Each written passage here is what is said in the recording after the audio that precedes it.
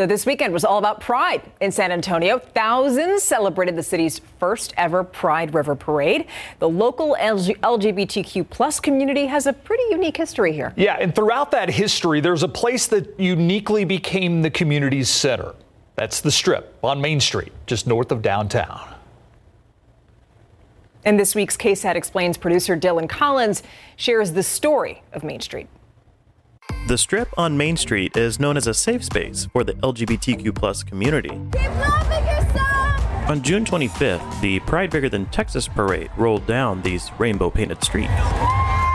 It's a time that means so much to a community that has been through so much. Oh my God, you walking down the street hand in hand, they'd throw a cup of ice at you out of a car window, There were times back during the day when people were walking down the street where you might get hassled, but fortunately that environment's not the same anymore. But why is this particular area of San Antonio the meeting ground for the LGBTQ plus community? And it came from decades of people being very intentional about claiming space in San Antonio.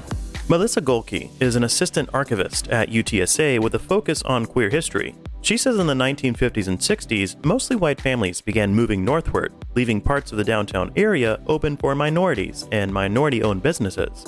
One group that took advantage of the freshly opened space was the LGBTQ plus community. You can buy a house in the neighborhood back then for $50,000, maybe less. Low prices and open buildings were the perfect combination for the LGBTQ plus community to plant roots. As the 70s march on, more and more businesses open up, and you have neighborhoods starting to form. We have evidence for these through a 1983 gay census that was conducted by a professor here at UTSA. That census was passed out during Fiesta events in '83. Surveyors got thousands of responses. It revealed that over 5,900 people identified as gay living in the Tobin Hill area. That is exactly where Main Street is located. The census helped business owners determine where their best clientele lived.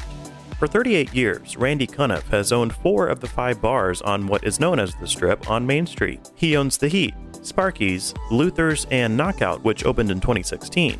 He also owns the name The Strip. There's also Pegasus, which is known for its drag shows, and a couple of smaller bars down the street, Purgatory and 800 Live. But what you see on The Strip today has not always been this way. You would see pictures of what it looked like 10 years ago. You wouldn't even know you're on the same block.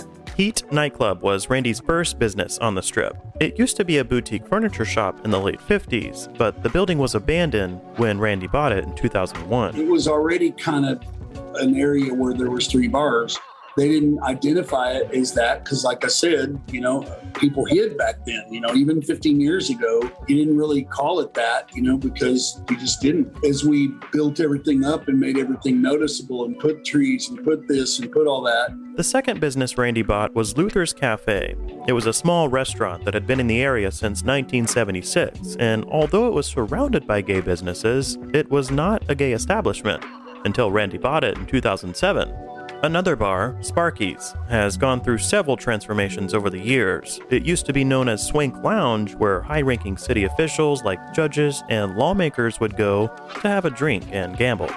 There is still and was a tunnel-type thing that goes out and you go out the back. In the decades before the 2000s, bars were vital for the gay community, a meeting space to socialize, meet people, and just feel safe. There were no apps, there were no cell phones. But other than having fun, bars and clubs were used to educate during a very dark period for the LGBTQ plus community. AIDS was spreading like wildfire, killing thousands each week. During that period of time in the late 80s and early 90s of, AIDS and no cure, and losing in the back of the Twit magazine was the obituaries. And me and a couple of friends would get together. I still get choked up. And we'd see who died every Friday.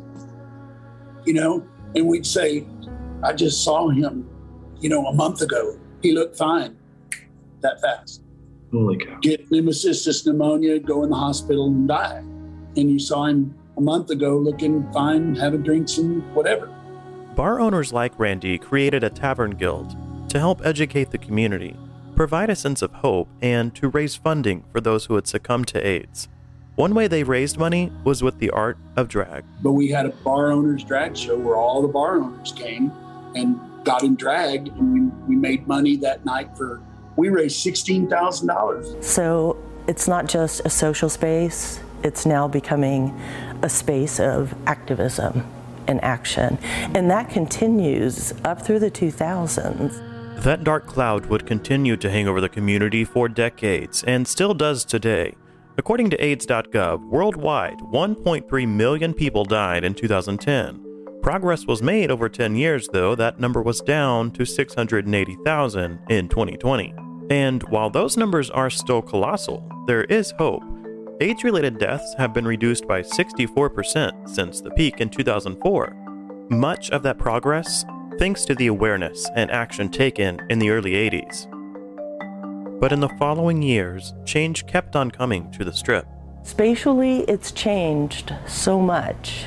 She's right. It's lost its uniqueness. Because every year that I've worked here, I've seen a whole new group of people coming in. Now we're a place that, everybody goes and everybody feels comfortable, and all the gay guys and girls bring their straight friends, which is great. I mean, they always used to, but not to the capacity that it does now. I know a lot of straight couples that will come out here because they feel safer here than in straight bars. With that change, one goal has remained constant: for Main Street to continue to educate younger generations.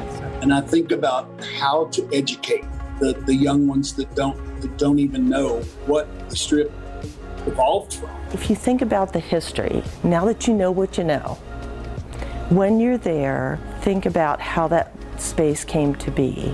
Yes, it's changed, but it's still the queer community space. Wow. Wow. We just learned so much. All right. There are so many interesting topics that KSAT Explains covers, and this is just one great example. If you want more, scan the QR code that you see on your screen, because it's going to take you directly to the KSAT Explains page on ksat.com.